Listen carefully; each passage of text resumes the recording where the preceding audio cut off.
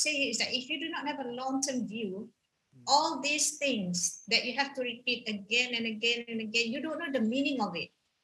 Wow. And that's where you lose focus, because other things become exciting and the home front becomes more of an irritation to you, because you don't That's true. where is this going? It's the same thing again. That's what we mean by operational parenting. You don't see the meaning, the purpose.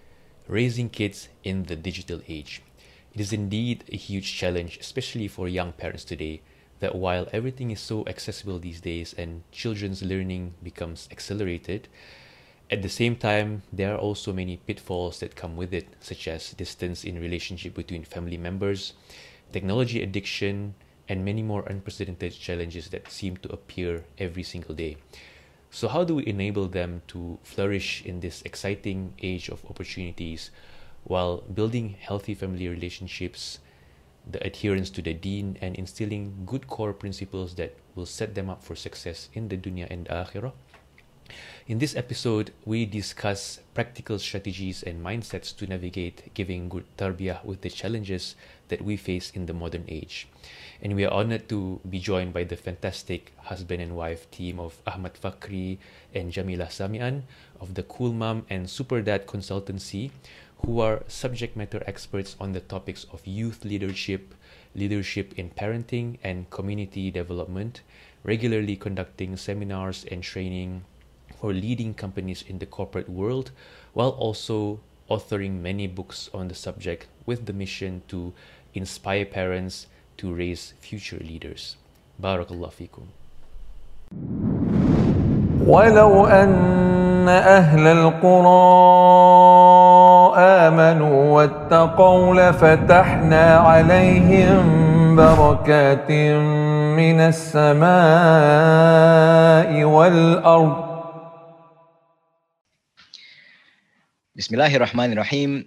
Alhamdulillah wassalatu wassalamu ala Rasulillah wa ala alihi wa sahbihi wa man tabi'ahum bi ihsanin ila yaumiddin.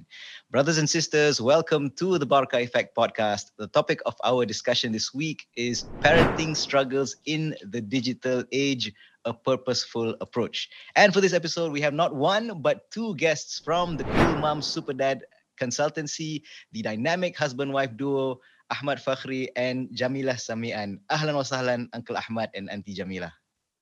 Waalaikumsalam. Shukran. So thank you very much for making time with us on our discussion today. So Uncle Ahmad and Aunty Jamilah formed the Cool Mom Super Dad Consultancy, named after their book, Cool Mom Super Dad. Aunty Jamilah is also the author of several other books, such as what I have right here in my hand, Cool Boys Super Sons, The Kindness Miracle, and the one that I'm currently reading right now, which is Leadership in Parenting. MashaAllah. So just for the information of our listeners out there, the reason I'm calling them auntie and uncle is because I know them personally. So,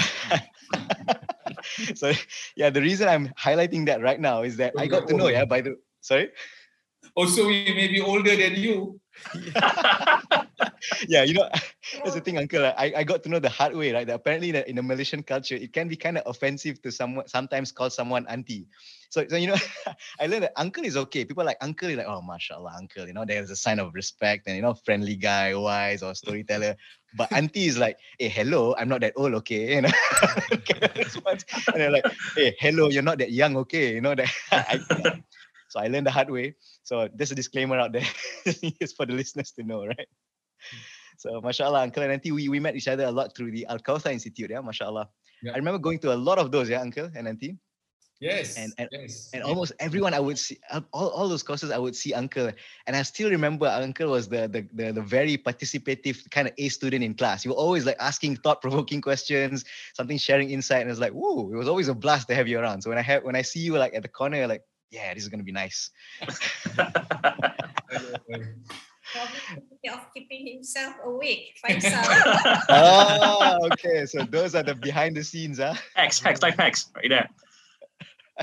It works to keep us awake too. So jazakallah khairan. But mashallah, at the time they used to call you Brother Ahmad. So mashallah, you look so young, and I always used to consider you like abang or big bro. It's only like until we went. Sorry? Age is just a number. Indeed, yeah, indeed. there you That's go. right. There you go. And it's only when we went to the Al Kauthar Knowledge Hive. Do you remember that, Uncle? I think that was back in 2009, I think. Wow, that was like 12 years ago. Yeah. Yeah, and then one of our classmates was your son, Saifuddin, I think. Was it Saifuddin? I think it was Salahuddin and Safi. Salahuddin and Safi. Safi. Yes. That's right, Safi. That's the one I knew.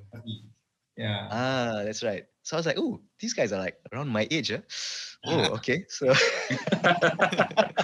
We got married, mashallah. so that's how it is. MashaAllah. Sorry? Alhamdulillah. Well, we got married young at 22 years old. Alhamdulillah. Oh, Alhamdulillah. Mashallah, mashallah. That's nice. Barakallah fikum. So that's really nice. So yeah, another nice detail is that all of us have something in common with Miri. So mashallah, and which is where I am right now. And both uncle and auntie, we spent a significant amount of your time, of your careers in Miri. Yeah? So mashallah. And Miri is kind of the common ground that all of us had at the Barakah Effect. So Aziz, Shahmi, Reza, all of you born and raised here, right? Yes. Born and raised in Miri. Mashallah. And Amir and I, we kind of spend a lot of our time of our career, even currently working here in oil and gas. Yep. So perhaps, mashallah, we can consider a future episode untuk Kelakar Sarawak lah, Uncle. Huh? Boleh. Sudah hal tu. Boleh, ha? So, Amir kena crash course sikit lah, Amir. Boleh, Betul, yeah, I got it. With the midnight oil a bit. MashaAllah.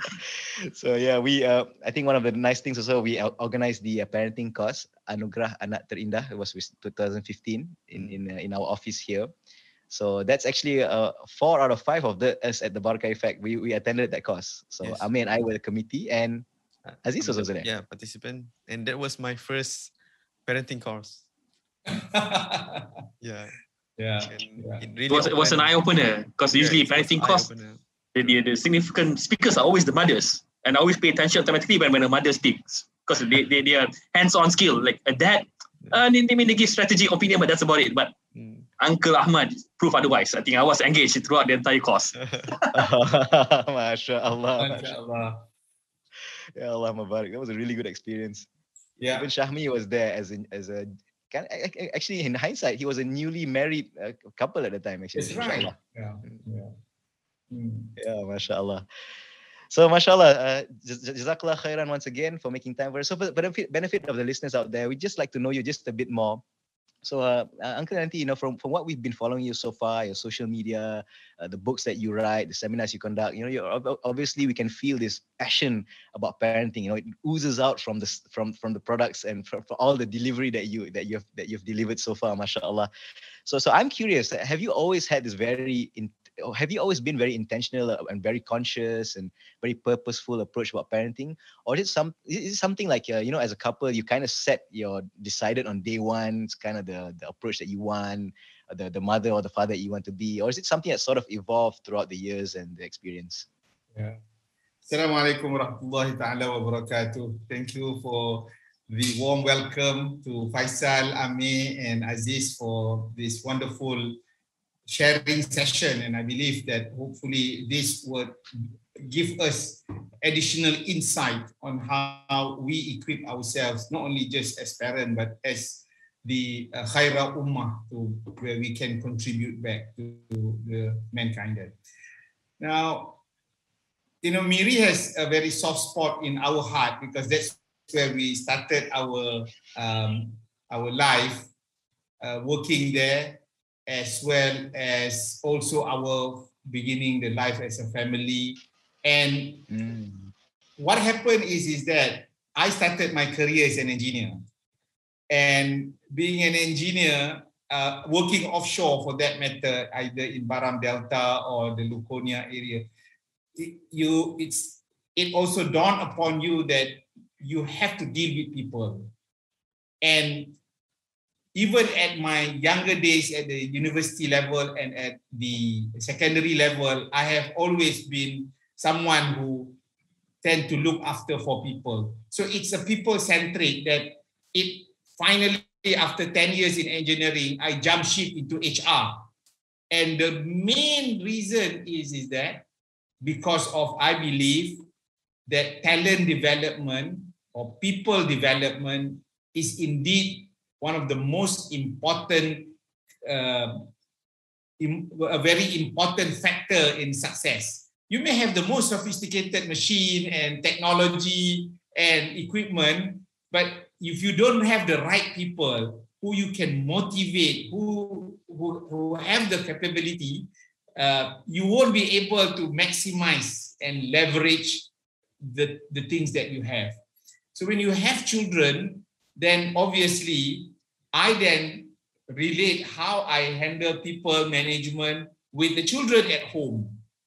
So you could see that you cannot get away from putting some form of principle, some form of policy, guidelines, so that then if you have to be seamless, you know, not only in the office, but also at home and wherever you are when you meet people. So when people ask me, why do you change from engineering to HR? So I pointed out, if I visit you in Miri again at your house, would you be asking me about your compressor of your aircon or the carburetor of your car? Your choice, right.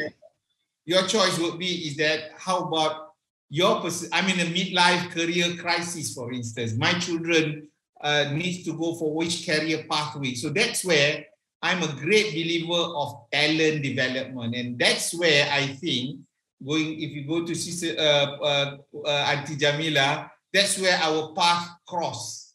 Because as an engineer and HR, and she was a computer science, it was quite a different career pathway, but we meet along those lines by having the children. Yeah. Assalamualaikum warahmatullahi wabarakatuh. First of all, thanks for having us, Aziz, Faisal, and Amir. The very quick answer to your question just now, Faisal, whether it's intentional, the answer is not. Because I never imagined myself that I would be doing parenting or talking about parenting. It started because of my own issues in raising our children. I realized several years after having children that I didn't really have a clue of how to handle children. I knew very little. It was kind of like I felt that the children, especially the two other ones, they were quite distant from me. And I did not know why. So I came from a very technical background. We both of us worked in Shell, and I was in the IT department as a senior staff. I wrote as well as design programs for the geologists those days. So oh wow, very technical, huh? Mashallah. Yeah, very, very technical, because my original degree was in computer science and mathematics. So yes, that's very true. Yeah, very technical. But I quit after a few years since our eldest son had some health issues. He's okay now, he's doing well, but in those days it was not well. And we were just, literally running to the doctor's clinic every week. So that's how I became a full-time housewife in those days.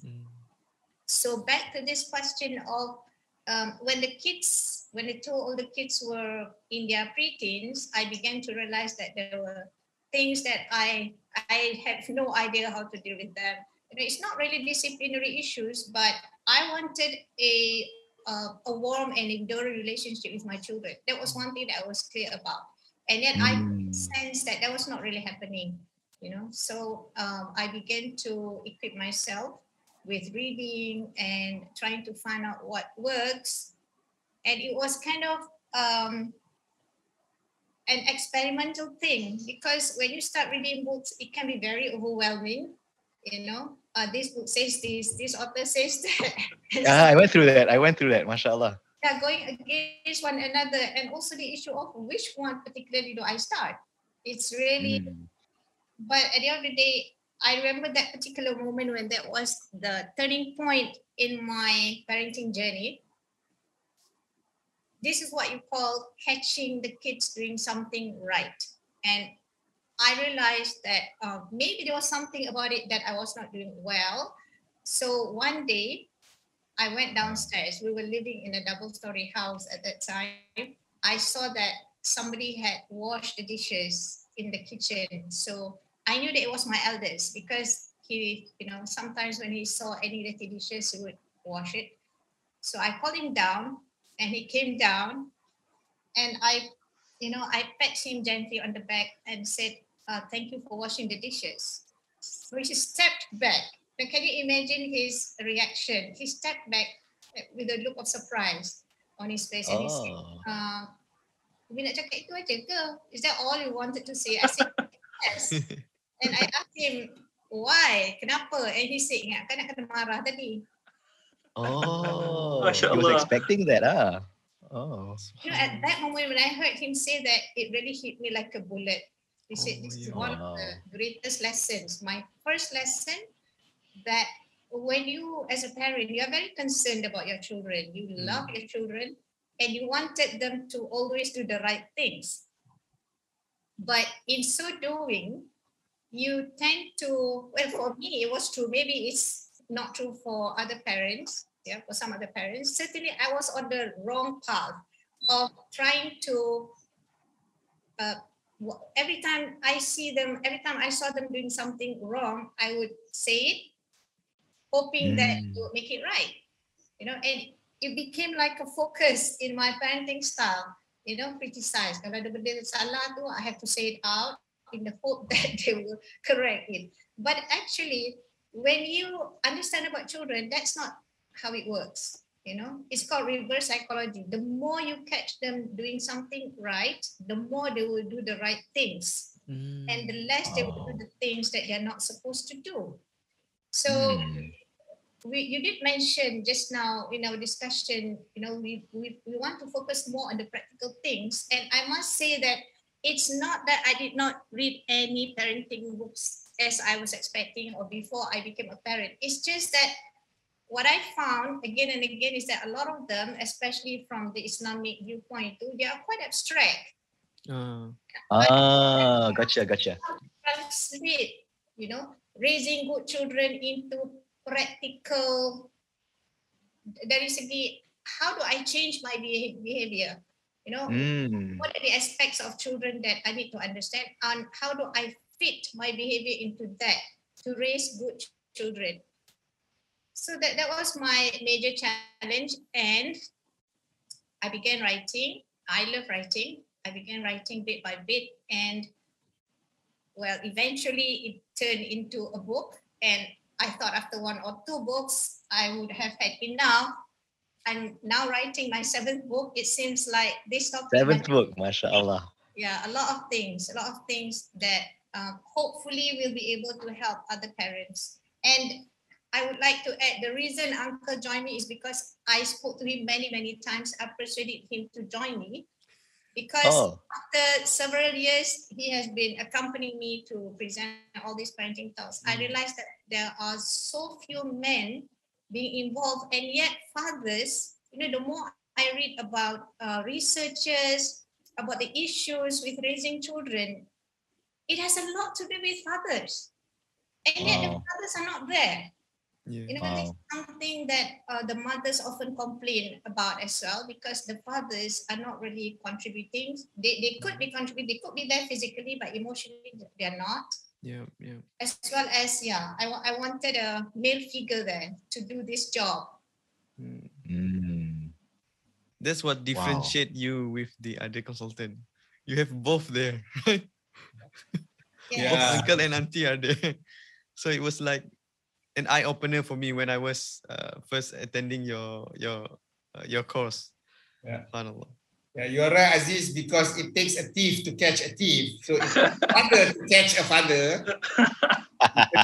When a father hears a mother or a lady speaking, then they say, why should I listen to them then? SubhanAllah.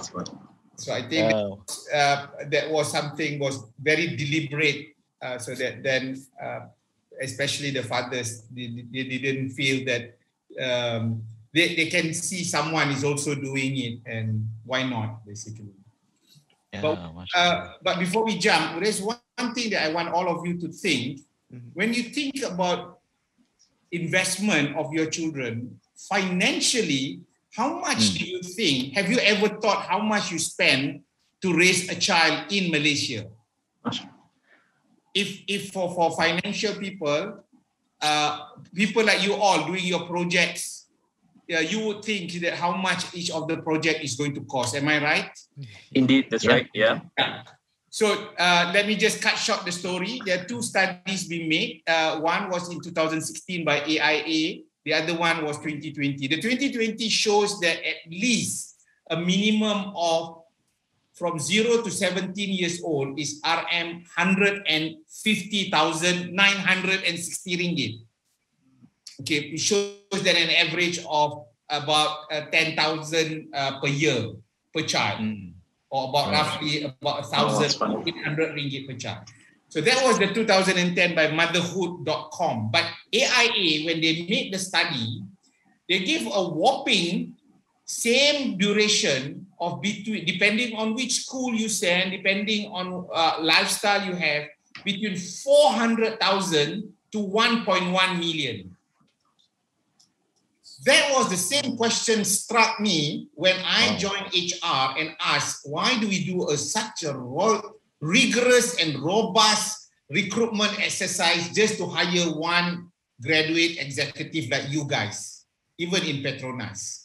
And the response from the global head of recruitment is, he asked the same question. How much do you think an executive in a company like Shell, on the average, from they are starting 20 odd years old until about 55 or even 60, how much do you think it will cost? Everybody gave their answer, which always so far based on his assessment and actual calculation. $7 million. No way. Yeah. SubhanAllah. All the cost for your travel, your gaji, your bonus, your health, your transfer, your training, everything all in. Now, if you ask me that we have to spend 7 million to executive, I think that's why they choose the right people. You and I, when we have children, and if you know that you're going to spend, for argument's sake, half of that figure between 400 to 1.1 million, even 700,000, that's a whopping figure to raise. And if you are given 700,000 and you're just going to do simply spend, gotcha.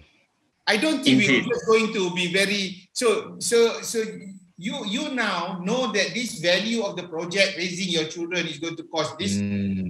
What do you want from that project? So are you not going to equip yourself with the skill?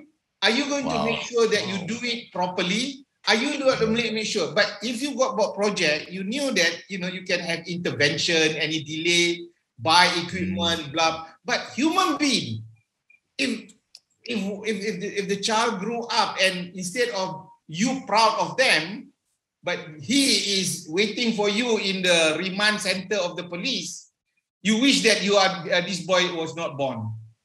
It's your reputation. So the investment financially is already something that you have to take care, but your reputation, your own lineage, depend, all those things start to come in, and that gives what Auntie said just now, that we have not done justice of our role as parents because we simply did not equip ourselves enough to raise it, let alone the Quran, let alone the Hadith, let alone all the values and principles have advocated to us to be good parents, so that then they have 1/3 of our investment in akhirah.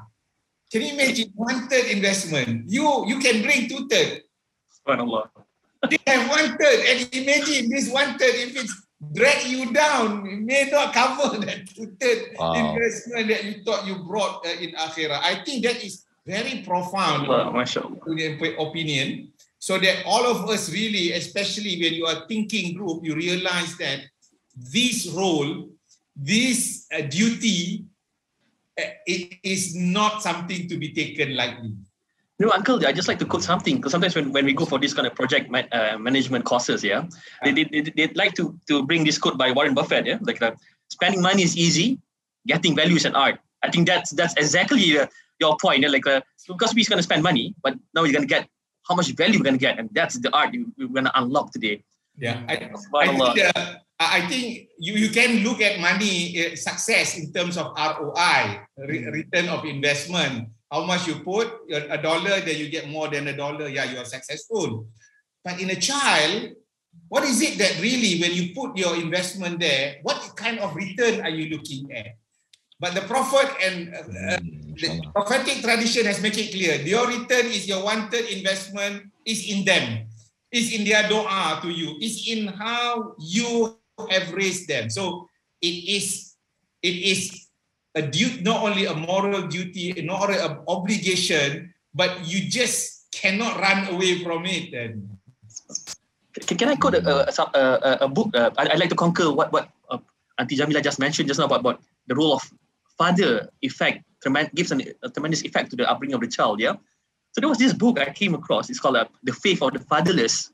So there's a psychologist called Paul Vitz. Yeah. So he tries to unlock. He's a Catholic research psychologist. So he tried to unlock what are some of the causes for atheism being so rapid in the States. Yeah. So one of the big reasons is because of the father. So they have a lot of dissatisfaction, the child and the father, that leads to atheism when they grow up. So interesting point, but Aunty Jamilah, you brought that. It brings a lot of sense to mashallah, subhanallah. So Faisal is an appetizer. We'll go to the main course now. Yeah, loving it. Yeah, thank you very much for sharing the context on that. Mashallah, just by that alone, just by sharing your backgrounds and where you're coming from, it's so inspiring. So number one, like from what I got from Uncle Ahmad, what you're sharing is that you came from a place of the reason your main driver for switching into HR, human resources, is because you came from the place of recognizing the potential of other people to grow and how you can play that role to nurture that potential to become the best person that they can be, right? And you channel that passion into parenting. Essentially, HR is essentially who are workers? We are basically children who are bigger. So it's basically you want to channel that same discipline into something which is more impactful and personal into our lives. And then also one thing as well, I really love what Aunty Jamilah shared as well, is one of the lessons that I learned from this, for me, is that it's never too late.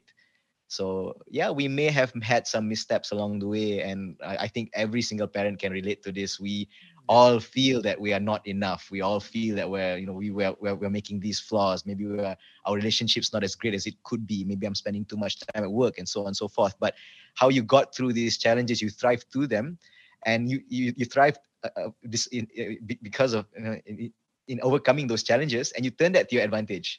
So, mashallah, that's really inspiring for me. And as well, the last part, I love that last part as well, is recruiting your husband as the partner to achieve great things together. So, mashallah, I think just this part alone, I think there are a lot of benefits from this, mashallah, barakallah fikum.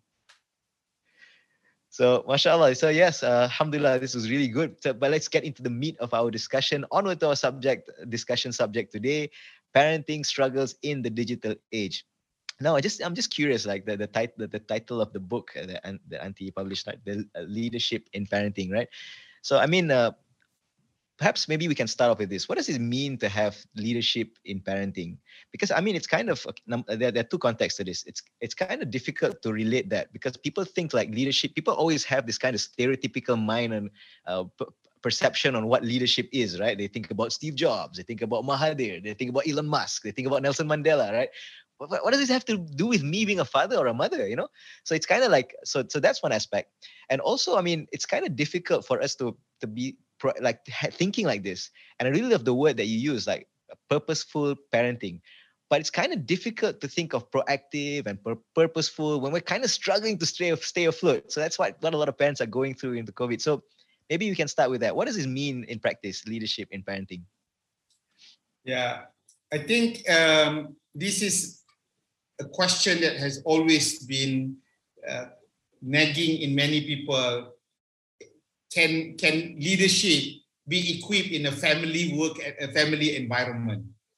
And that's why if you look at lots of parenting, either books or articles, it's focusing about helping people and parents and fathers and mothers on managing the day-to-day and the struggle that they had to do with their children, either giving the food, making sure they study, discipline them, and that sort of things. But when you get so caught up in these day-to-day matters, you may lose sight to what is the real reason why we all are doing what we are supposed to do. You see? Because to me, when you have what I would, or if for many people, the big, hairy, audacious goal, when you have that clarity in your mind, you know where is the vision leading to what you are doing, then whatever struggle that you are doing, you find meaning in what you are doing. Ooh, I love that. I love that term they use as well. Big, hairy, audacious goal, BHAG. I think that's from the book Built to Last, if I'm not mistaken. Yeah, the Good to Great by Jim Collins then. Good to Great, mashallah. Yeah, because I think, you see, because when sometimes we do not have these superordinate goals, that's why we become, we feel hopeless, we feel helpless, and we're not sure whether it's doing the right thing or not. So, right, kind of like firefighting, isn't it, Uncle? Yeah, I mean, you see, just like you guys, you got busy every day doing things, but you don't know where you are heading. But if you know where you are heading, and you know that when you are heading that way, there are certain milestones that you must achieve, but beware that there are obstacles, struggles that you have to face. Now, obviously, you are more mentally prepared. You know, and so that is a typical project, but a child is so unique. Some child has a prodigy, so genius, also people struggling. Yang tak genius pun also struggling. That's a good point. Yang, you know, and then some are good in certain areas, some are not in certain areas, and we all try to, you know, make it like a factory that everybody is an assembly line, must have the same kind of output. No, I mean, human beings, they are unique by itself, and are we really spotting the talent amongst our children, for instance? So if they are not so good in mathematics, but they do well in their language, so how do we harness? How do we then help them? And because sometimes we want them to achieve everything, then they themselves felt that, oh, I'm not good enough like my sister, my younger brother is. So. And when parents do this kind of comparison, you can imagine, you know, you can compare a compressor with compressor A and B, that's fine, they don't talk to you. Children, they have emotions, they have psychology, and you must be aware that you have a real pivotal role. But I wanted to highlight to you all, what is the basis of why we are talking this based on this leadership, right? Maybe Auntie can comment. I just wanted to interject in response to your question to Faisal. Yep. You see, this is a very common scenario where, you know, parenting, when we raise children, we have to repeat a lot of things, right? It's repetition. Today, there's a mundanity to it. It feels very mundane. Things like washing the clothes and putting them out to dry, and just feeding the children, and, you know, even throwing away the rubbish, and reading to the children. I had this father, a young father, who came to me once, and he said he was very excited when he was expecting his firstborn. But then by the time he got a second child, Auntie, dia kata, I don't know why I feel this way. I rasa macam dah tak ada apa lah. Nothing to look forward to. It's like very mundane. So that came from a father, from a young father. Oh, so the mundanity kind of like exhausted him, is it? Been there, done that. What's all this? And then I also had a young mother who echoed the same sentiment on another separate occasion. She said to me, you know, my child, who's about 2 years, she kept asking me to read the same book. You know how children are when they like book, when they like. Okay. Can you please read this to me? Yep. You know, totally can relate. If it's just a 2-year-old child, maybe she can't really speak much, but you know from her gestures that she wants you to read that book. And she gets bored. She's tired. The mother is bored. Mother is tired, and it's like she finds it irritating that the child is asking her to read the same book again and again. So what I'm trying to say is that if you do not have a long-term view, all these things that you have to repeat again and again and again, you don't know the meaning of it. Wow. You know? And that's where you lose focus, because other things become exciting and the home front becomes more of an irritation to you because you don't. Oh, that's true. Where is this going? You know, it's the same thing again. That's what we mean by operational parenting. You don't see the meaning, the purpose. What am I doing for? Right. So let me just illustrate to you the reason how this book came into the picture is we were on a train ride from London to Sheffield to conduct parenting talks to a student there. So Uncle and Auntie had this exactly same conversation. We found out that parents are just busy running around this bread and butter, struggling with yelling and screaming and nagging. It doesn't seem to be working. So what is it that is causing this? So I was reflecting on my corporate world that many of the managers are just so busy with their paperwork, shoving and here and there. But then at the end of the year, a lot of activity, but no real productivity. Right. A lot of distance, no displacement. Can I put it that way? So then when we say, what does the Quran talks about it? And I think that's where one of the greatest inspiration comes in. And this is where I'm sharing my slide now. Can you see my slide? Yes, we can. Yeah. Yes, Yeah. So I think this is what we are trying to work out, because I think more and more, and I think very importantly is that how consistent the Quran is. You know, I mean, it's so consistent, and it is not instructing us. In fact, it is in the form of a doa that all of you would have read it. Al-Furqan 74, kan? You know, Rabbana hablana min azwajina wa zurriyatina qurrata a'yun waja'alna lil muttaqina imama. So I think that gives us this, what I would say, the superordinate reason, that purpose. Bearing in mind, we repeat that hablana is a gift. Oh Allah, you know, grant us the gift. It's not just, so when you have a gift, that's where you make do and make the best out of it. So it's so consistent now that if you want them to become lil muttaqina imama, that don't it resonate well with what Allah punya dialogue with the angels on wanting to have a Khalifa? Don't you think that this is the kesinambungan or the continuity of our role to become khaira ummah and to benefit back the ummah? So now, from this inspiration, this ayat really make us and put us onto the position that we have no choice but to raise leaders.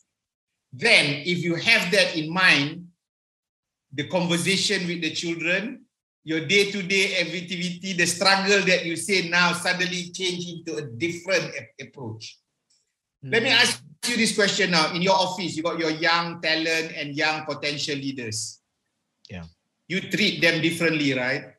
You give them some form of new project or initiative, and you then coach them. You really want them to be mentored properly. So if you look at the corporate world now and bring it to the, God send you talent from your own blood and DNA. Aren't you not going to do something different? Now, so when that hits into each and every parent, then they know that this is not just any job, not just any role, not just any task. Because when we develop this model, and we say, let's make it simple for some people, because some people like models, some people don't like models. So, okay, fine, we work in between.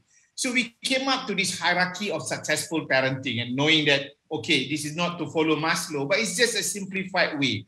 So we say that the foundation must be very clear. Husband and wife, strong relationship. No if, no but. But having said that, we do recognize single parent has its role, because even in the Quran, they recognize right from Prophet Isa alayhi salam and others who have also successfully in the history raised children single-handedly. But But again and again, in a nutshell, this is a very key important ingredient. And then the physical is what majority of us are giving to our children, which I said earlier, the roof, the food on the table, and then sending to school. We've done well on that, providing that. But we pick and choose when we come to the third level, which is connecting the holistic needs of a human person.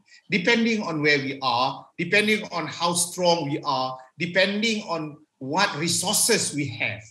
So whether it's spiritual, and Aunty Jamilah will talk more about this dimension.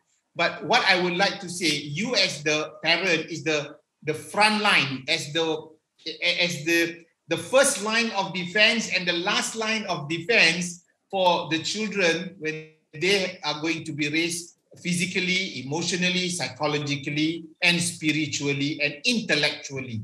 So we play that role. How do we do that? That's I will share in the separate model tips of you could then stimulate as you go along. But when they reach to the level where they want to develop their personal aspiration, we play that role as a talent developer. We want their passion to grow, because each and every one of us Allah has given something extra. Some of us struggle so hard in maths, while others, they don't even study, don't even do homework. They just sit and yet they score. I mean, that's where we have to recognize the uniqueness of each one. But when we help them to reach their aspiration, it doesn't stop there. That's the leadership now comes into the picture.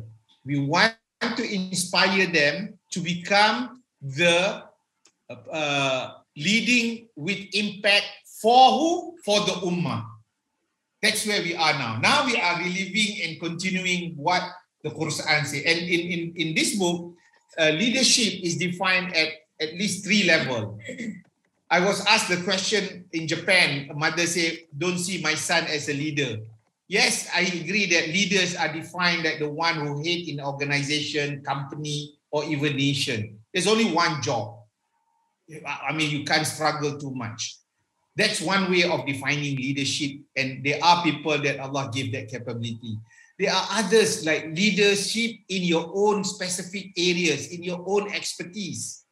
So who is the best Nobel Prize winner on nanotechnology, on biotechnology? Who is the renowned? So they are leaders in their own. So that's another way of defining leaders. Another way of defining leaders is that we raise them having the qualities of a leader. And sometimes maybe it's just honesty. This is like how when Khalifa Umar Al-Khattab walking along the street, hearing a girl defending how a customer's right on having the right proportion against the view of the mother, of the milk, the quantity. So I think that's really a leadership quality. That's even a character that irrespective of what our child going to be, either a mechanic or postman or a teacher, they have the quality of leaders. And they then at a certain situation would be depend upon to take up that leadership role in that situation. I like the way, Uncle, you put like leadership it's always there in our own capacity, in our own space. There will always be position of leadership, regardless if you're a postman or mechanic, like you mentioned. MashaAllah, I really like that. And also the way that you link a role of a human beings as a Khalifa in his life, in this world, to some effective parenting. And one of this is the model you showed here, yeah? I just wanted to have a bit of explanation from your side, yeah? Because just now Aunty Jamilah mentioned about like sometimes the reason why parents don't follow up on the next child, the subsequent child, is because maybe they lose focus, or maybe they're not living up to the task, yeah? Could that just be something of like a lack of passion, or is it something like a frustration in waiting to reap the rewards? Can it also be in that angle? I think it's just the mundaneness of doing things, and it could be anything, to be honest. you keep asking yourself, what's the point of doing this again and again, and where am I going? It's like the excitement is no longer there, because we have to remember, as parents, this is not a sprint. When we build a marriage, a strong relationship with our spouse, and when we nurture children, when we nurture them, we grow them. For us to achieve anything, for us to see any achievement, significant achievement, it takes months, years, and many years. It could be decades. You see, it's not something that you feel, it's not like sitting for a test and then the next 2 weeks you see, wow, you get A or B. And then the next milestone and next milestone. It's not like that at all. So it's something like, I believe we have to be very clear in our mind. This is a marathon. This is a marathon. And it's something that you have to build, and you only see the results many, many, many years later, to be honest. If you get married at the age of like us 22, your eldest child, you get the first child at 23, your eldest child 10 years later is just 10. You can't really see, maybe you can see some kind of academic achievements, maybe, but if you think of it as a plant, growing a plant, it takes many, many years. Yeah. That's a good one. That fruit. You see, so I think that is the main challenge when we try to raise children, being able to keep the long-term view and this belief in us as Muslims that at the end of the day, even if you put in effort, despite your best effort, things don't really work out the way you want. Every single, even the smallest effort, Allah will reward you. MashaAllah, brilliant. MashaAllah, brilliant. I just want to pick up something, Auntie, in your conclusion of the book, Cool Boys, Super Sons. I love this conclusion. This is actually something quite similar to the theme of the flywheel in the book, Good to Great, which Uncle Ahmad references now, right? So you mentioned in the end here that boys change when they see why they need to. Breakthroughs happen when you least expect it. So I love this point. It's like there are points where in our parenting journey, we feel like giving up, but just hold on a bit longer and then you'll see those things just happening in times that you never expect. That's very true.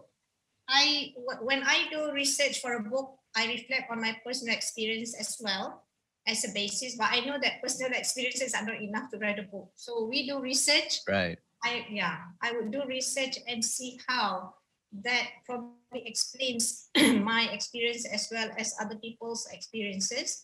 And I know it's not easy. It's very, very hard actually. Raising children is the hardest things. It's the hardest challenge that you have to do, because nobody is going to, give you a bouquet of flowers. Well done. Nobody. This is coming from a programmer, yeah. For context of our listeners, this is the hardest thing. From a math whiz genius, yeah. Yeah. Faisal, from our experience with our 6 children, they are now aged 23 to 36. Wow. MashaAllah. Let me put you into perspective. You will have to wait at least between 20 to 25 years old to see that the fruits of what you have invested, that you have put in, where you can see that they are already making the effect as a matured person. And for them to express some form of gratitude for what you have done, to be honest. Yeah. It's that long. Yeah, it takes that long because, like anything, diamond needs to be pressured, lemonade has to be squeezed, to get the juice and to get the right thing. But not, of course, we are not going to squeeze and pressure our children, but it's to show that you need that kind of situation where you are being tested. You are being tested as parents. And on the flip side, it also brings us some positivity. Like, it's not too late because the goal is still far away. It's not too late to start something up. It's not too late. But by the way, this early and late is relative. By the way, just because New Zealand got the first sunlight and we got it several hours later, does it mean Malaysia is late? Oh, brilliant, mashallah, like that. I mean, it shows that it is not time yet. Yeah, that's good. That's why Allah shows, even in flowers, there are some blooms early in the morning, there's some at midnight, the raffles, so you got to wait at the right time. But it's how they are. And uncle and auntie, when we have our 6 children, and each and every one, came from the same mother, I offer the same food, live in the same house, but they came up with their own unique, different ways of what they want to achieve in their life. But our job as parents is to help them, handhold them, so that then they don't slip away, they don't, distracted and detour to other pathway. But the point is that we allow them to discover what exactly, why they are being born. I said to them, there are 2 important days in their life. The day you are born and the day you discover why you are born. Wow, mashallah. So once you can discover that, then obviously you will really going to maximize. You're going to really leverage. So if you become an engineer, you're just not any engineer. If you become a doctor, you just not become just another statistic. But you really now represent the way that Islam wants you to be, either creating new things or inventing new products. Or this is what we are. This is how a leader's mind, And then when they want to improve things, a Muslim is better today than yesterday, then will be better from tomorrow than today. So I think if that spirit, our children will be in continuous kaizen. We don't need to have the Japanese to tell us, because it's already there in the way we do things. I want to touch about that breakthrough thing to Faisal that you mentioned. You see, it's so important to have hope when we are, because when you raise children, it's a given that there will be some kind of unpleasant moments when you have decisions that they might not like. Sometimes they don't understand why you're doing what you are doing. But the real test of the pudding is when they are no longer with you, when they are already in, and what kind of life they lead, what kind of relationship you have, then you would know whether sustainable. Whether you have done that successfully or not. But to me, again and again, success is not in the result itself. If the result shows, alhamdulillah. If the result doesn't show it, the effort, Allah knows. That's a good point, mashallah. Mashallah, mashallah. That's right. We are not, despite whatever efforts that you put in, sometimes things still don't turn out right. But we know that we are not going to measure the child at 10, 20, even 30, at 40. Yeah, right. Could be that the child will make a turnaround at age 50, even when we are no longer around. So that we need to have that hope and optimism, very, very important for me. Breakthrough, there will be some breakthroughs, maybe small, maybe big. So you just keep on doing the right thing. And relationship strong with Allah as well as with the child. And also between husband and wife, very important to keep pets so that you don't run down each other, support one another. That's a good point. MashaAllah. There are 2 important takeaways here, mashallah. So one of the things I realized is it's important for us to realize to keep that big picture in mind. Keep your eyes on that prize, yeah? So I think that 20-year mark that Uncle's reminding us, that's a super important reminder for us. Be patient. The fruits of your labor, as Auntie said, even the fruits might not even come, because as Muslims, we believe that even the prophets were tested with children which are didn't turn out the way that they wanted it to be. Let's look at the sons of Yaqub, right? The brothers of Yusuf. And so one of the things that I try to remind myself as well is, like, for example, when I'm dealing with the challenges, like, for example, my tantrum of my 3-year-old son, which happens a lot. So it's not something new. So I think everyone goes through this. And I always remind myself that I want to treat him in such a way that this is something I want to be with him, be present with him, put up with those uncomfortable feelings, because I want to raise him in a way that when he grows up, he'll be open to share his feelings with me. I want that relationship that Yusuf used to have with Yaqub. So that's kind of the eye on the prize that I always remind myself. Yeah. But you manage your expectation because Allah has His grand design. Because the love between Yaqub and Yusuf was not a fairy tale story, but Allah put sense of reality. Had he not dove into the well, had Yusuf not sold into the slavery, had it not gone into the house of where he is being tested by the lady of the house, had it not been in jail, had it not made that prediction, he would have not met the king who finally appointed him as the Menteri Khazanah. Who then so you can see now how Allah grand design that you and I cannot see. I mean, I cannot see when we struggle with some of the children that we had, you know, they grew up, whether it's their physical health, whether their cognitive thinking process, or whether behavioral and this sort of things. So Allah wanted to show us in the powerful story of Yaqub and Yusuf is that I have a grand design. You may plan what you want, but I have a much more meaningful design of his plan. So again, managing that expectation is quite an important, but not losing hope, like what Yaqub had. You know, one of the gems that we must take away from Prophet Yaqub is that he spoke twice when he lost his son twice by saying Fasabrun Jamil. So that Fasabrun Jamil is such a powerful mantra for all parents, you know, when they come to this point, especially those who have put a lot of effort. I've given you so much food. I've given you so much this. Why are you not behaving like that? Your cousin and that sort of things. Right. I mean, it really you are in full control of the boy or the daughter. So I think those are some conscious questions that we need to take as being parents, because we knew deep in our heart that, oh Allah, you give me, this is a gift to me. I want to raise him like a leader.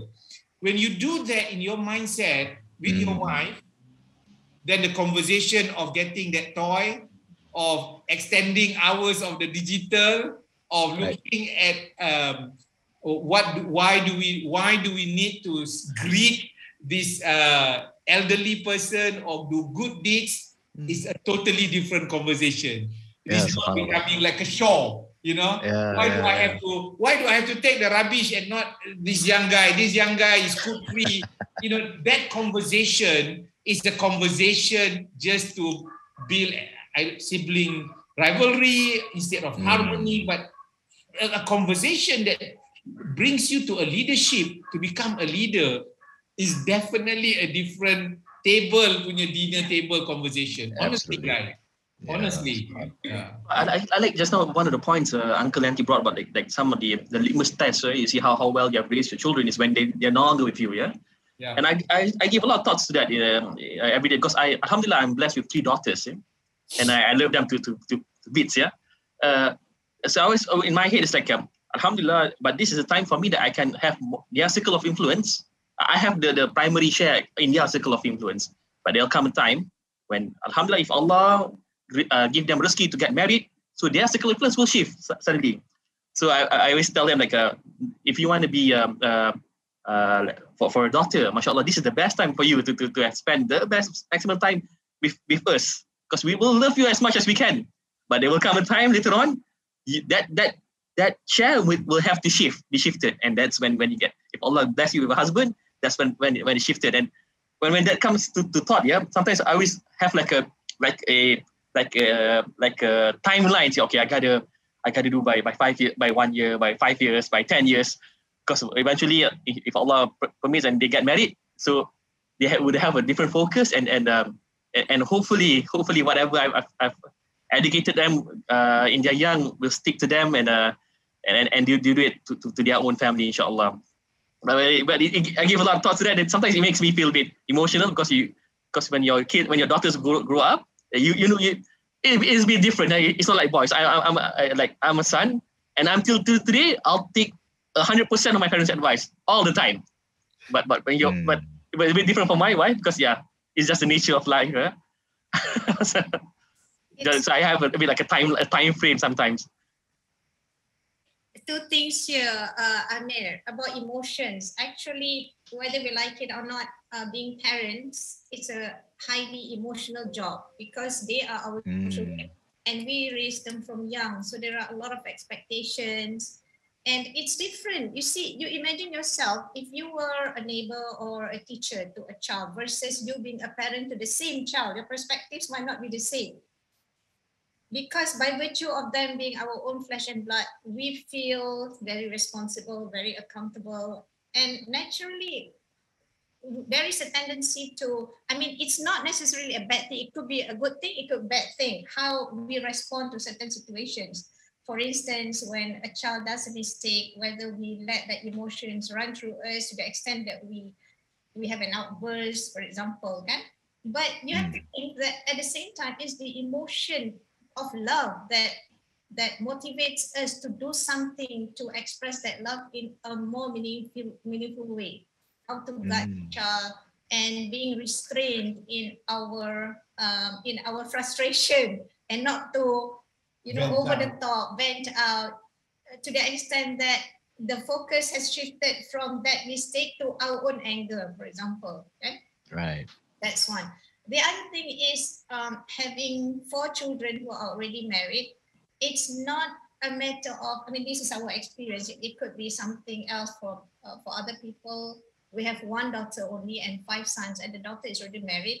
Yes, it is true that when they are married, they set up their own branch, and of course, they have bigger commitments to the spouse and to the in-laws. But at the same time, I find that if there are ways and means where you keep that relationship growing, it still grows. It's not like once you are married, you're cut off. It's not like that at all.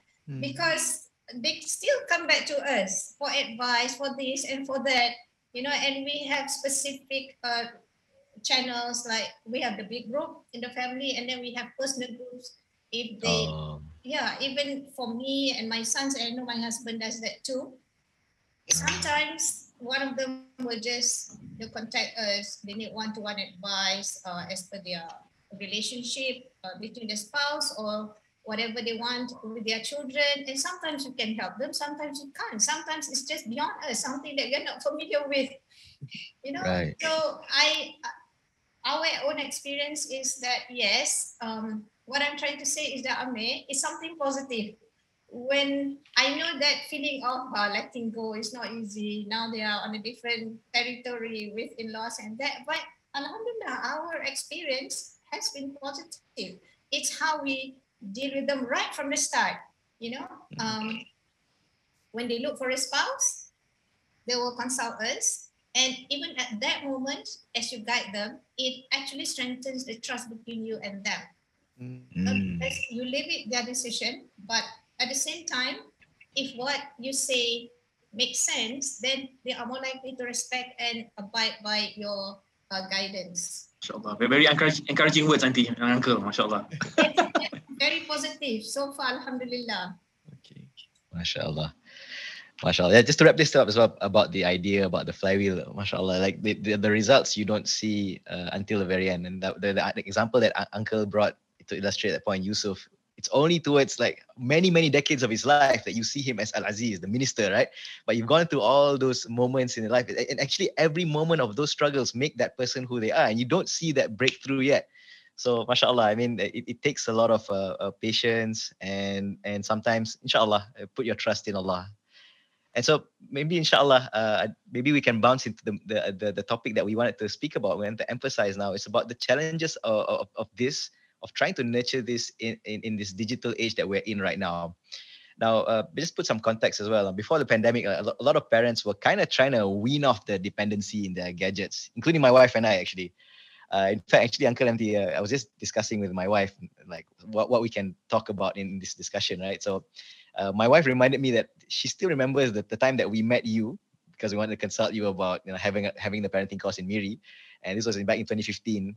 And then I remember one of the things that really stood out from that conversation was that you said that during the dinner tables, all the phones are on the table, if I'm not mistaken. And who looks at the phone has to pay for the dinner. Did I get that right? Yeah. Right. So I just want to, I'm just curious right now. Like, so now the pandemic, right? Suddenly gadgets have become like the go-to tool, right? Even to go to school, even for education, right? So, I mean, I'm just wondering now, and now that we're growing out of this, inshallah, hoping growing out of this pandemic era and this phase of digital dependencies, how can we extract wisdoms from that? And has your stance on this, this lack of trying to distance ourselves from that digital kind of dependency during dinner, has that kind of make a shift or changed since then? No, it has not. There is a slide that I want to show all of you, Faisal, Ame, and Aziz. But before that, you see, and I'm jumping the gun a little bit. After this, I will explain about the 7 domains of child outcomes, because it will give very specific areas where which we have to respond to. All right, back to the question: is it still valid? Right, dinner time, no gadget and whatnot. Yes, of course it is. Mm-hmm. It is still very valid, because you see, when you look back, and to me, the Prophet ﷺ is always our best role model.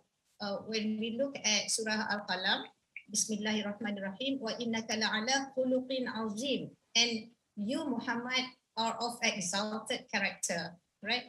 This is something, pandemic or no pandemic, digital era or no digital era, we can always return for inspiration and motivation on how to raise people, on how to raise children, how to engage with people. At the end of the day, today we have pandemic, today we have gadgets and Wi-Fi, and we don't know what's going to happen in the next generation. There will always be some kind of challenge we have to deal with. But that's one thing that holds true. We are dealing with human beings. And as human beings, our children, they need inspiration. They need engagement. Engagement means real human interaction, right? We cannot, it doesn't matter how advanced we are in terms of gadget or smartphones or whatnot. There is this basic need of interacting with adults, with other children. So that can make or break your parenting, how to raise children. If we look at the brain development of children, you mentioned, Faisal, that your child is 3 years old. Yeah. Actually, the fastest growth development occurs below the age of 4. That means from 0 to 3 is very, very fast, right? And gadgets cannot replace that need for speech development. For instance, we know that despite, we see parents, in supermarkets, in restaurants, because they want to frighten their babies, even 2 years old, they buy the gadget again, and all those images and very fast things really capture the baby's attention. Right. But we also know what happens when you do that, what happens over time, very regularly. When there is no real interaction between children, between the babies, the infants, and other adults, their language development is stunted. Because you cannot teach children how to speak by just giving them gadgets. Forget about those young Einstein programs. In fact, yesterday, while researching for this session, I came across a report, but I did not say that. It says that there is this young Einstein program.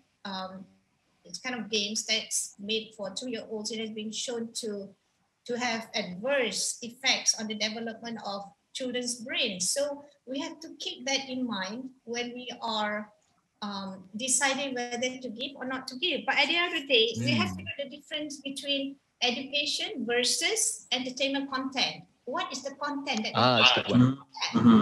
you see? This is not a matter of black and white, whether to give or not to give. Right. When you give the gadget or something that distracts the child, what is the content of that you are giving? Yeah. What is the effect of that child? You see?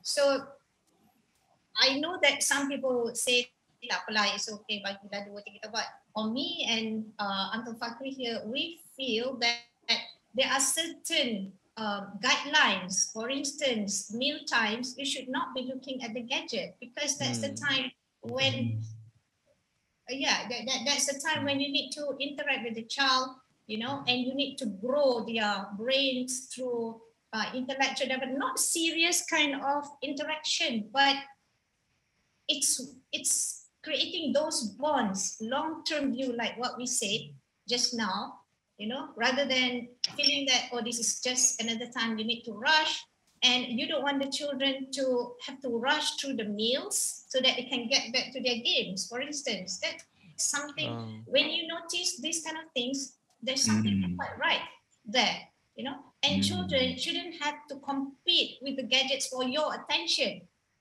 Ooh, that's a good one. It should not, because that's their right.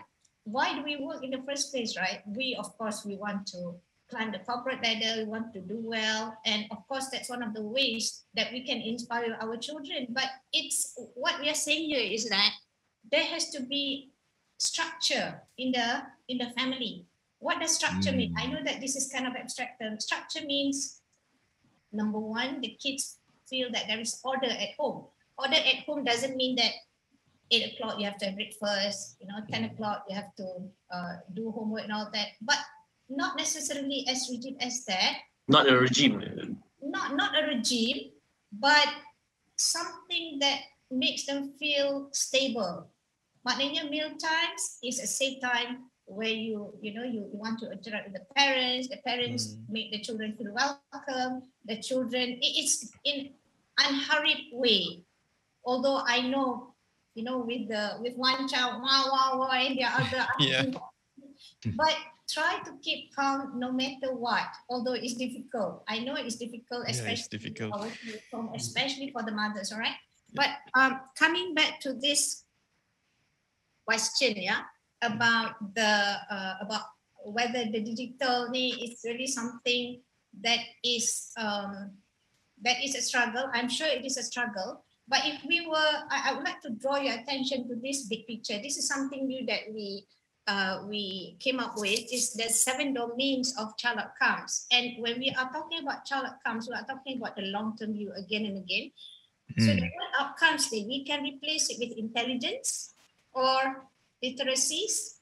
That means physical intelligence, physical literacy, acumen. Yeah, that is also possible. But if you look here, the center one is spiritual. Spiritual because for us as Muslims, that is the basis, that is our belief system, right? So this is like the roots.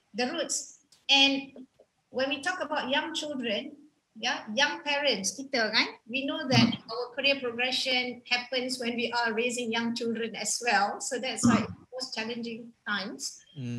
It helps to keep in view that brain development as well as the belief system in a child occurs the strongest when they are young, you see?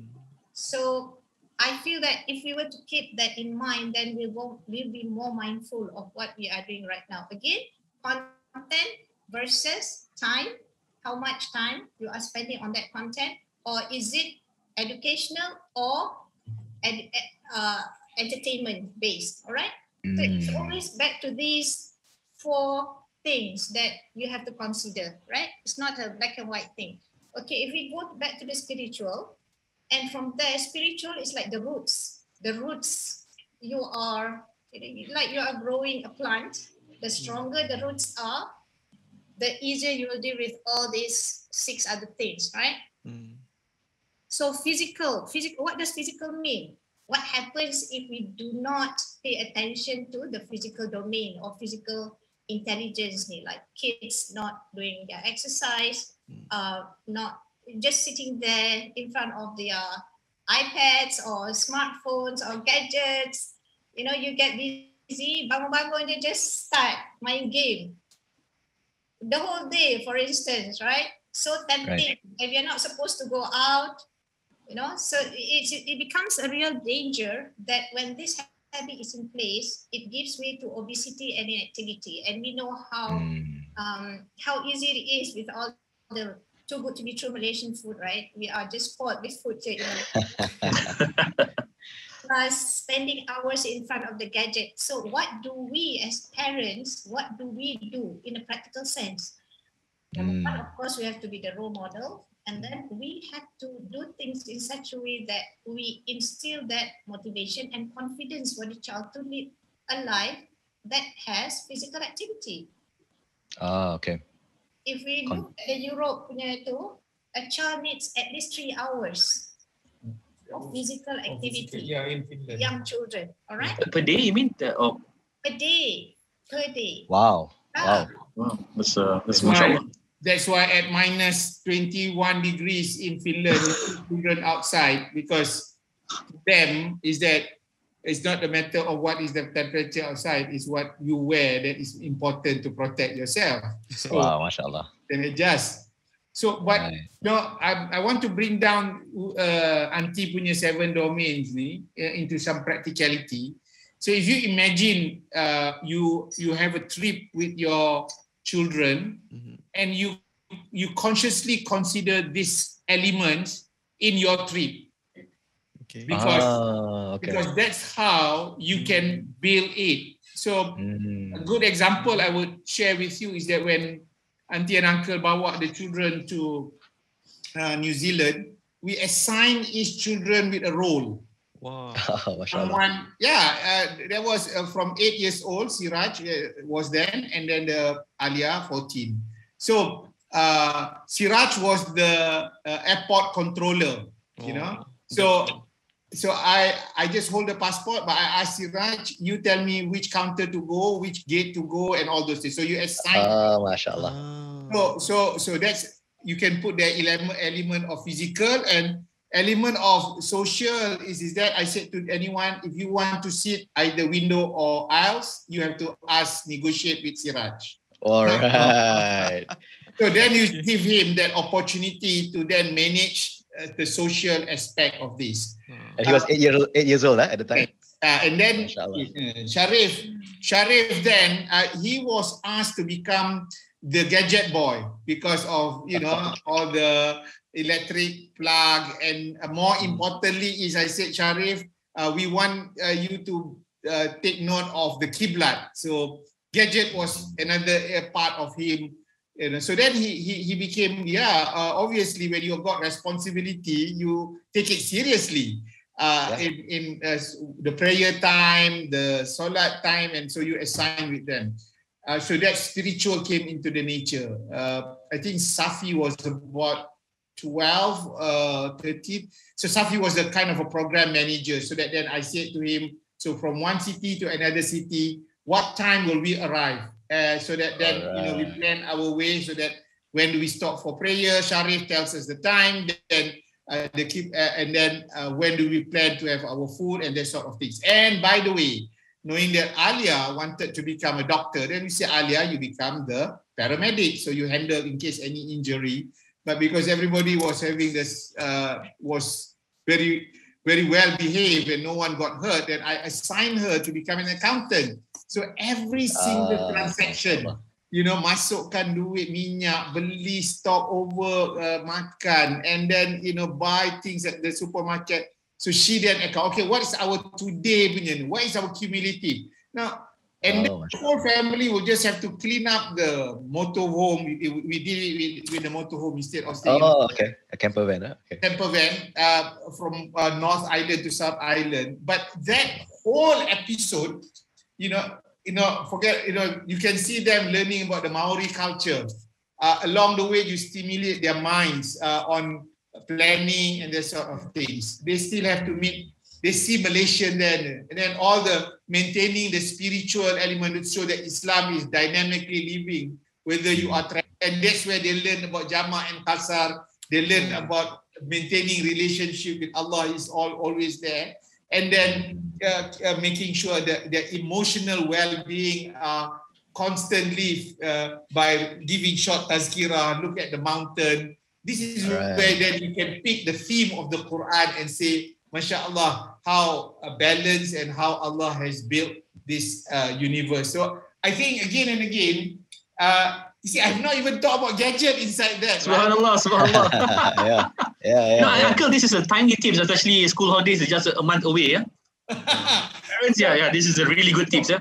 So every visit to wherever we go now, there is a conscious effort, as simple as I wanted to improve their BM because they studied in international school for that matter. How do I do that? So I said to everyone, we're going to go to Malacca, we're going to visit Rumah Malaysia, and then from there on, we go from house to house, Rumah Malacca, Rumah Perak, Rumah Selangor, and those sort of things. And inside there, we can see Jala. So this is what Jala is. This is what Tempayan is. This is what Bubu is. Getting in touch with the Malay culture. Malay culture. So that's a language also for that matter. So why some of the peribahasa? So again and again, yes, it has certainly put an effort. At that time, tak banyak lah nak buat internet and apa, all those things. But again and again, you can make this whole thing a very fun, a very engaging.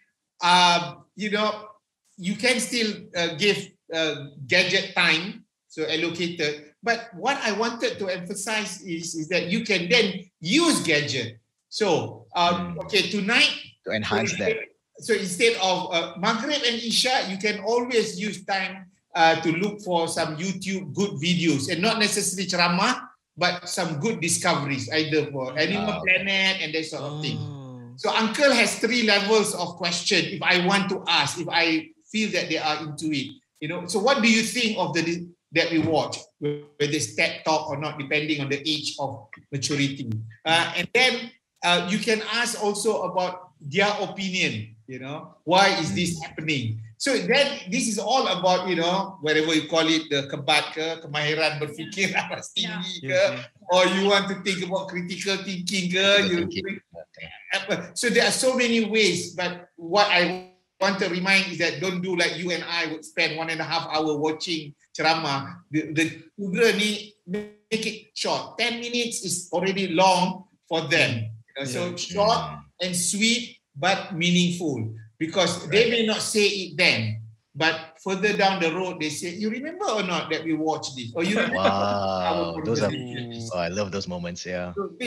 So those are, in my opinion, where you know that it's like dripping the water drop by drop. Instead of throwing the whole 1 hour, you send them the barrage of you should not be, thou shalt do it. Now you have done it. Commandments after commandments. Off, dia kata, it's just another, verbal diarrhea from that, Okay. My brain. Yeah, I love this, Uncle, because you turn every vacation into an educational opportunity that engages all those 7 spheres that Auntie spoke about: the emotional, the financial, the spiritual, like every single aspect. Because as parents, the tendency of us is that when we go vacation, that developmental mind we put it on the shelf for a while, kind of like. But what you do is like everyone learns. I love this, mashallah. Lawatan sambil belajar. Oh, mashallah, indeed. 100%. And you know what? Let me tell you, seriously, we also learn from them. You look at certain things, but they look, their insight is different. And that's where the power, and of course, Auntie and Uncle, we encourage them to speak. So like, for instance, in the car traveling from one location, instead of, they got their books to read, and sometimes then we can also organize a simple topic. So what's your opinion now? So at one time when my sister was there, who was a teacher, so we had in Toastmasters, we have table topic session, impromptu speech. So then they gave the title, what will happen if you abolish school? Obviously it's a sensitive question for a teacher in the car. But it allows the children to express themselves, putting their thoughts, to shape their views. You see, anything is right, school where even the first ayat of Jibril is Iqra and not Khalifah or is Amanah or Taqwa, it's Iqra. Because from only that moment then you then understand what does Taqwa means, what does Amanah means, and this sort of thing. So I think that is the moment what Jamilah and I did, we talk about teachable point of view, okay. You can just tap in just in time, just like the wahyu came. You know, things was right in the middle that Allah sent that message, you know. Right. So you are the one that now replacing that moment by interjecting that, not too much, because after some time they say, dah datanglah khutbah Jumaat hari ni kan, you know. Millennial, their attention span is short. Yeah, we are still talking about the parenting struggles, right? Taking the perspective of the digital devices. It is a fact that in digital devices, there are immense benefits you can get from that. It has been proven that children who have learning difficulties, disabilities, using computers help. But the thing is, with us, it's more like a lot of parents, you look here, they see other parents dishing out the smartphones, the digital devices, the gadgets, and they feel pressured into doing the same without really understanding why they're doing it and what are the implications. So we need to have a real understanding. What am I giving to my child? Is it appropriate? What is it doing to the brain development, to the well-being of the child? That means it's not just a matter of giving, know what you're doing, because at the end of the day, we are answerable to what we are doing. The child doesn't know. You know, that's true. Has no clue, has no inkling of what it's doing to the brain, whether it's good for the education, does it, is it thought-provoking, does it improve his memory skills, or other skills that need to be developed, understanding. I mean, we ourselves, I must say, I like to spend a time with my granddaughter apart from activities to watch some videos, good stories like Oxford Owl. Oxford Owl. There are books, the e-books, you know, that can just read to her again and again while I sit there, or just within distance, I can hear what the book is reading, so she can move at pace. And we started doing that when she was 6-5. I think about the age of 5. Yeah. I listen to Oxford Owl, and there are good story videos like The Very Hungry Caterpillar. Yeah, I have that. I love that. Yeah. Caterpillar. It's not just about shoes. Actually, it's about a concept. It's about helping people, no matter who they are. Right. As a parent, if we are not there, nobody is going to tell the child this is not just about giving shoes. That's true. SubhanAllah. You know, helping people. It's actually actively teaching the child about discrimination. About, you know, jangan pandang kulit orang ni. This is colorism. Yeah. So it's called colorism. It's not told in the story, but that's what parents do. That's what you can extract. Right. Really? Right. So if I understand this correctly, Auntie, the key word here is mindfulness. Did I get that right? Like understand what you want from it and what are the risks and benefits from anything that you do, even if it's a simple physical book, right? Yeah. Exactly. Yeah. I know we are inching in closing, but then I wanted to take from what Auntie said in terms of making sure that what can we turn our struggle to something that it becomes an endearing moment for them. Is it a struggle moment? Is it a moment? And we still talk about the proactive, because the book, both book talks about the proactive measure. And Uncle wanted to share with you the model of what we put in the book. Then this is the model we put. Can you see my slide now? Yep, yes. Can, yeah. So what we did was, again, being an engineer and trying to structure things, we talk about that 20-odd years old. So if you put that, and many have asked about the 7 years phasing, whether it's from Sayyidina Ali, but whichever it comes from, you make yourself at least have an extra focus on being a nurturer, being the coach on the appropriate age. And again, this is just a guideline. It doesn't say that 6 years and 11 months I cannot become a coach. Yeah, when appropriately the child needs that. So what I wanted to say is that at each year, for instance, that brain development is a lot more at the 0, 4, 6 years old. That's where you really want to expand their mind. Because if you use the gadget, and it's already known by the neurosurgeon and the neurologist saying that if you just use one finger to just sort of move things and on the screen, it's only one part of the neuron area is being triggered. So the other parts are not being triggered. So your job with beyond just gadget, if you go and interact with nature, go and interact with flora and fauna, zoos, aquarium for fish and everything, that's where you could see that how the whole brain development with the sight, the hear, the sound, the smell really develops them. And I think this is what we want parents to be able to do with them. And research confirms both in UK and Australia, where the scientists is really, until at the moment, could not find the answer, why when fathers read bedtimes or read books to the children, their vocabulary increase. Despite fathers that, specifically, yeah, Uncle? Yes. Yeah, fathers, yeah, because they did that study.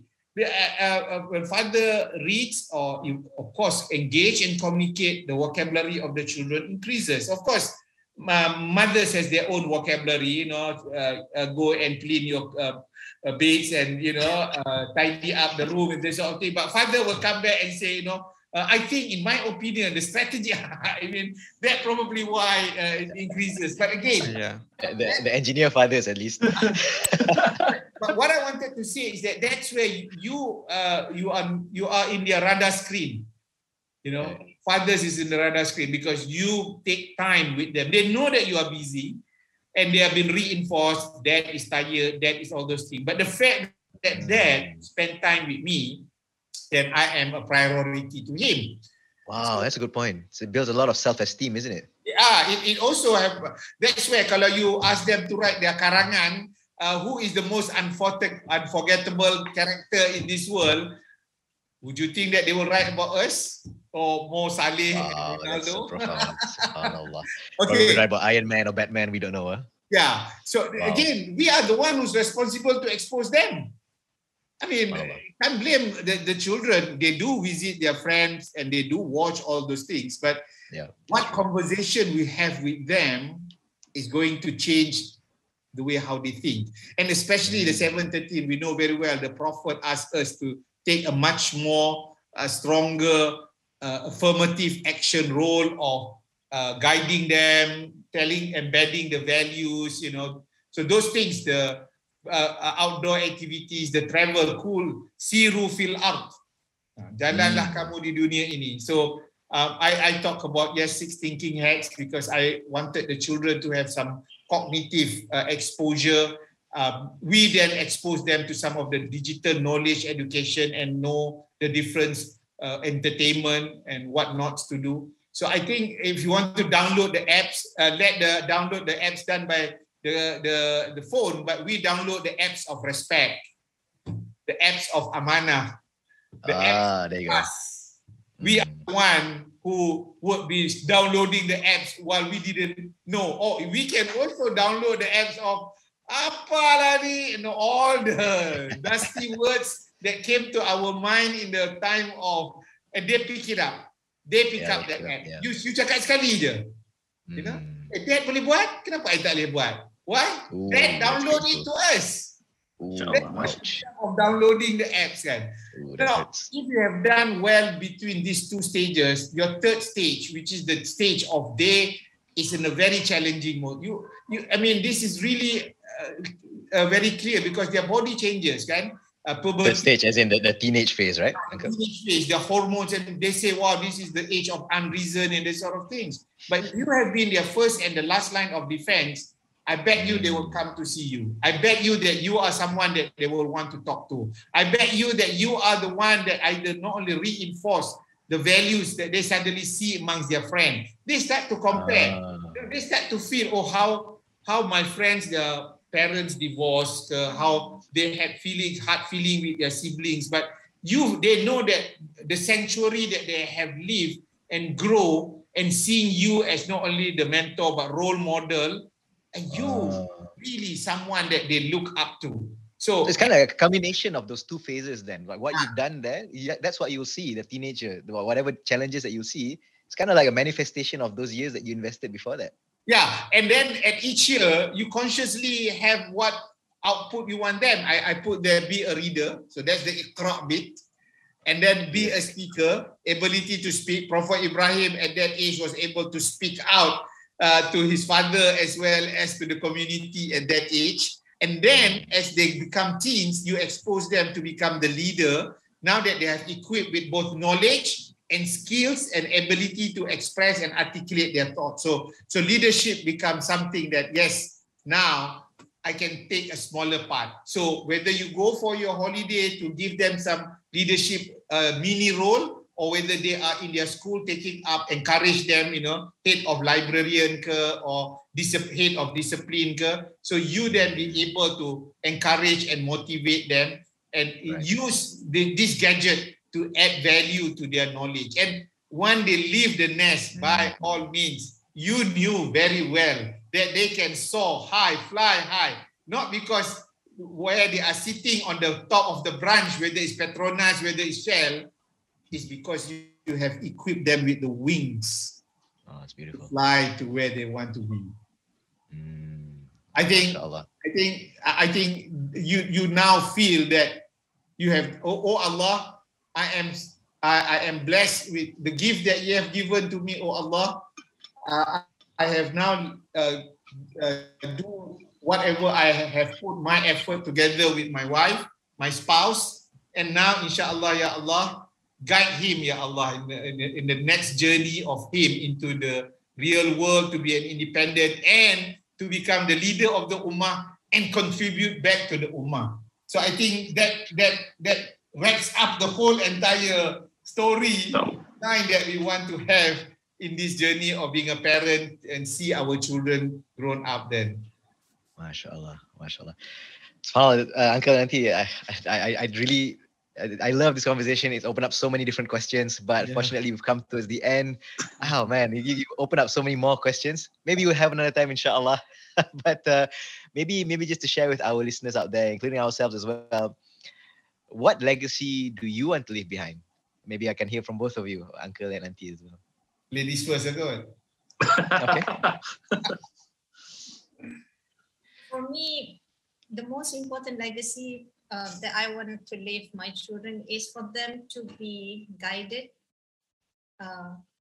in their daily decisions, in their daily actions and thoughts, guided by the Quran and the Sunnah. I can't think of any bigger legacy. I hope that is the kind of message I am sending them, hopefully, and for that to continue down generations. Children, grandchildren, great-grandchildren. I hope. MashaAllah, it's beautiful. I think all parents want to make sure that when their children finally being matured and independent, they can stand on their own feet with strong values and principles. And you knew that you are the person who have planted the seed. Make sure that they have been nurtured and understand those values and principles are meant to guide them in the spirit of what our the Quran and prophetic tradition wants them to be. They know that this religion, this deen, is not a deen of only in the time of 1,400 years ago. It is the barakah effect of that deen from that time, and even under Prophet Adam, that we are the one that continuing the dots of our each and every one of us to make sure that they live up with the life of the Quran, they uphold the principle and the values of what the Quran is asking them to do, and they see the effect of that barakah of upholding and practicing that in their own life. Then I think, inshallah, we knew that our investment has already been put into good use then. And I think the word rest in peace is clearly a meaningful peace. And Actually, I just want to add to that very quickly, Faisal. You know, the fact that I have lived in the States for more than 4 years as a student, and I've seen how, in a nation where it's so advanced in one, from some aspects, they are very advanced, but in terms of everyday life, and even today, when I do research on parenting, and when you research on parenting, you cannot help but look into cultures, how the teenagers are living, how families are. The one thing that keeps popping up in my mind is how the disintegration of families because of no commitment towards marriage, long-term marriage. There's so much is based on desire and physical attraction, and not on the long-term view of the hereafter, the repercussions, the consequences of mental health, of physical health, of there are so many single mothers, for instance, unwed. Teenage pregnancy is just so widespread, and when they take up this load of having to raise children, because when you are free to sleep around with anyone you like, have babies, and then the men just leave, and you live with one man after the other without financial backup, and that is one of the causes of poverty. And not just poverty, it's a cause of great social and mental and emotional and psychological breakdown. So when you look at the Islamic perspective, where we have a very, and from a non-Islamic viewpoint, they feel like this is so rigid. You have to do the nikah, you have to do the, you have really the sacredness of marriage itself.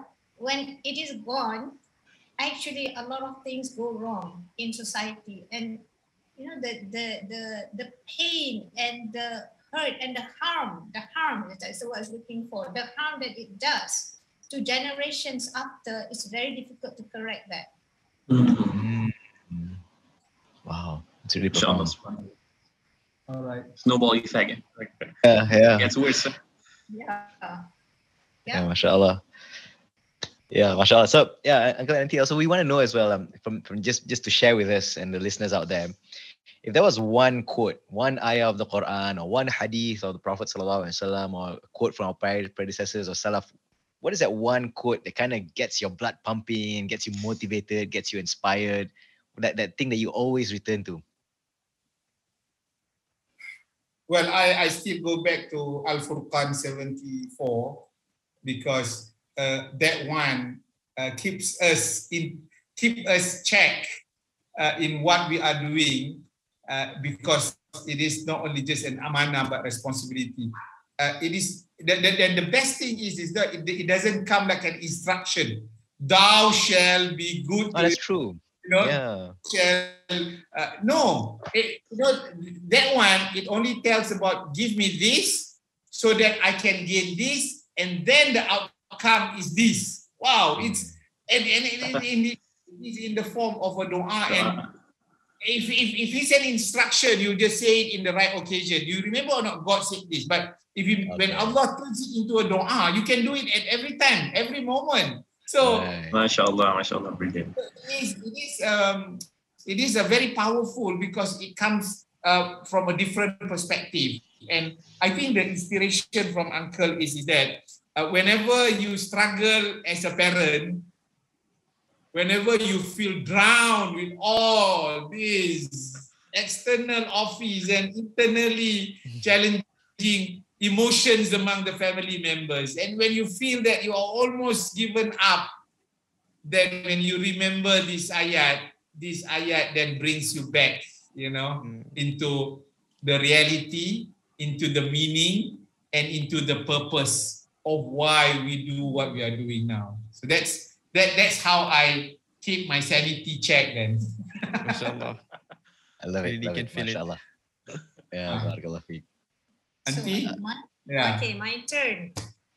actually there are several, but for this particular session, I choose this ayat from Surah Al-Qasas. Al-Qasas. The story. Yes. It's Surah 28, ayat 83. Bismillahirrahmanirrahim. Tilka darul akhiratu naj'aluha lillazina la yuridu na'uluwan fil ardi wala fasadan wal aqibatu lil muttaqin. What it means is that home of the hereafter we assign to those who do not desire exaltedness upon the earth or corruption, and the best outcome is for the righteous. I love this ayat because for me personally, it reminds me of the path to our final destination. And you see, when we do something, we do not expect people to praise us or to say nice things. Sometimes it could feel like you are talking to a brick wall. You don't know whether your work is producing anything positive or what kind of effects it does, but that's Allah's business. The two of us agree that we are doing business with Allah, either in raising children or whatever interaction we have with others. So as long as we keep that long-term view, Darul Akhirah, inshallah, Allah will guide us. MashaAllah, MashaAllah. MashaAllah. I really love the way both of you bring a lot of sense to us, like parenting, and you tie it back to our purpose in life. MashaAllah, it gives so much meaning. MashaAllah. Yeah, MashaAllah. Yeah. So, okay, Uncle Aunty, last but not least, how can our listeners get in touch with you, your work and your organization? What's the best way to get in touch with you?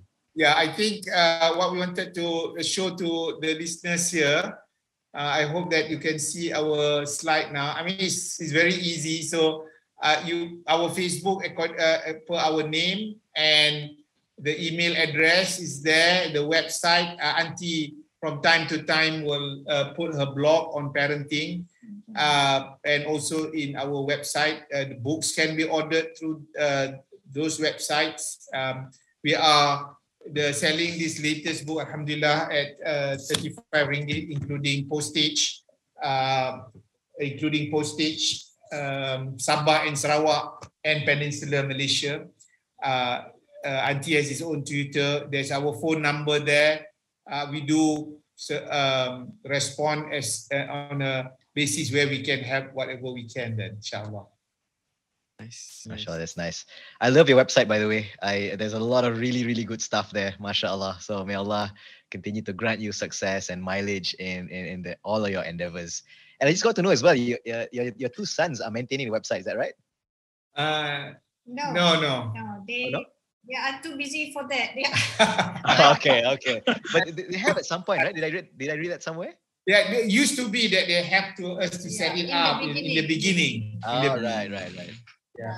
But Faisal, someone that we don't know at all, because of the website, the person, when we visited the country, offered us to stay in their house. MashaAllah. Just because they read through the website and know us through Facebook. Not met them at all. So they offered to stay at their place for more than a week, I think. That's so lovely. MashaAllah. Yeah, I love the approach that you have with your entire family, how it becomes like a family endeavor as well. I think Alia did the illustrations for your books, right? If I'm not mistaken. Right, yeah. First few books, yeah. First few books, yeah. MashaAllah. So yeah, we would love to, MashaAllah, we would love to have both of you once again. Yeah. We believe both of you have so much to offer to the world, and we hope that we at the Barakah Effect, we can be that channel that continues to connect more people to you and you to more people out there as well. And MashaAllah, Uncle Fakhri, you promoted us better than we promote ourselves, talking about the Barakah Effect. So thank you very much, Jazakumullah khairan. And subhanallah, just going through this conversation as well, just open up ideas on, we have so much stuff to touch on. And subhanallah, Uncle and Auntie, like just reading your biographies as well, just triggered me to talk I feel like I want to talk on so many things, right? So for example, like how working parents, how we want to manage that, because you've been through that and you've gone through some of those struggles, right? I'd love to speak about the kindness miracle, the book about how, because I always believe that, to make your marriage work, it's so important. It's a team effort. So how do you maintain that team, right? So mashallah, there's so many awesome stuff out there. And I think one of the things I love as well is that Auntie shared about how I became an author, because I also I'm trying to write my book right now, and I really want some tips on that. And I love some of the tips that you shared in that article inside the website, like how to make. Actually, I wanted to ask this, but we didn't have enough time. Like you mentioned how like you had somebody who believed in you, like you had parents who made you believe that you can do so many things, and how can we inculcate that in our children? So I would love to speak about that. So Next session. so many things. Yeah, we hope that you would you would love to come again, Uncle. We want to know some ideas about public speaking. That doesn't go unnoticed. Indeed. Just let me know and you can arrange for sessions, then upskilling session. We do online as well as we do online now. Yeah. So, we have been doing a lot of online programs. Yeah, Petronas Kota Kinabalu has been with us for the last several years on teaching. Kinabalu? Yes. Oh, okay. Yeah, and they had their leader speak session already. I also we also taught those in KLCC office, the well engineers. MashaAllah. Yeah, I went to one of the sessions. Yeah. So that can be, inshallah. And imagine, I was just imagining this for all of you now. I mean, at least there's 3 or 4, 5 of you when you organize your trips to somewhere now. Now that you got these tips now, then how you can see the entire program for you, the family, and the children, consisting of those domains and outcomes. And then at the end of the day, when everybody finished, there's sort of a mini public speaking for the children, and they say what I learned through this journey with my parents. Oh, that's so nice. Okay. And it's simple. Either Nia Cave, or if you have not been, it's a very beautiful place. Go to that 1,000 elephant chambers, so that's how I learned that. Or, Limbang and Lawas, or different places. So I think you are in the situation where the children, they are absorbing mode, and you are the one that can be the best teachers, the best facilitators, and the best role models before they are out into the real world by themselves. So this is great opportunity that you complement and supplement one another and plan that way. Inshallah, hopefully this will become a new chapter in their life, as much as it will be a new discovery for you guys then. MashaAllah, MashaAllah. For Amir, having 3 girls, tell him that how to handle 3 boys now. Or handle 1 Muawiyah. Yep. MashaAllah. Thank you once again, Uncle and Auntie. We really love spending time with you, and we'd love to have you once again, MashaAllah. So we'd love to close this discussion by having and then MashaAllah, it's a nice special episode for this one. There are 2 of you here. So perhaps you can conclude this session with this statement. So maybe whichever one first. So complete the sentence. The key to barakah is? Well, okay, go. The key to barakah is being sincere and ongoing effort to achieving outstanding. Yeah, nice. Grammatically, it might not be correct, but when you think about outstanding, but these are the 2 passwords that I have with my children. Whenever I send them to school, they're not supposed to leave the car until they utter these words. Ikhlas and outstanding. Ikhlas and outstanding. MashaAllah. MashaAllah. Always reminded them those are the 2 things that if you hold to them, inshallah, you will not go wrong in life. And I will ask them, why do you need to be ikhlas? Because ikhlas means you do things for the sake of Allah. And if you do things for the sake of other people, you will gain nothing. Outstanding because every one of us has the potential to be outstanding. You just have got to sustain your effort, period.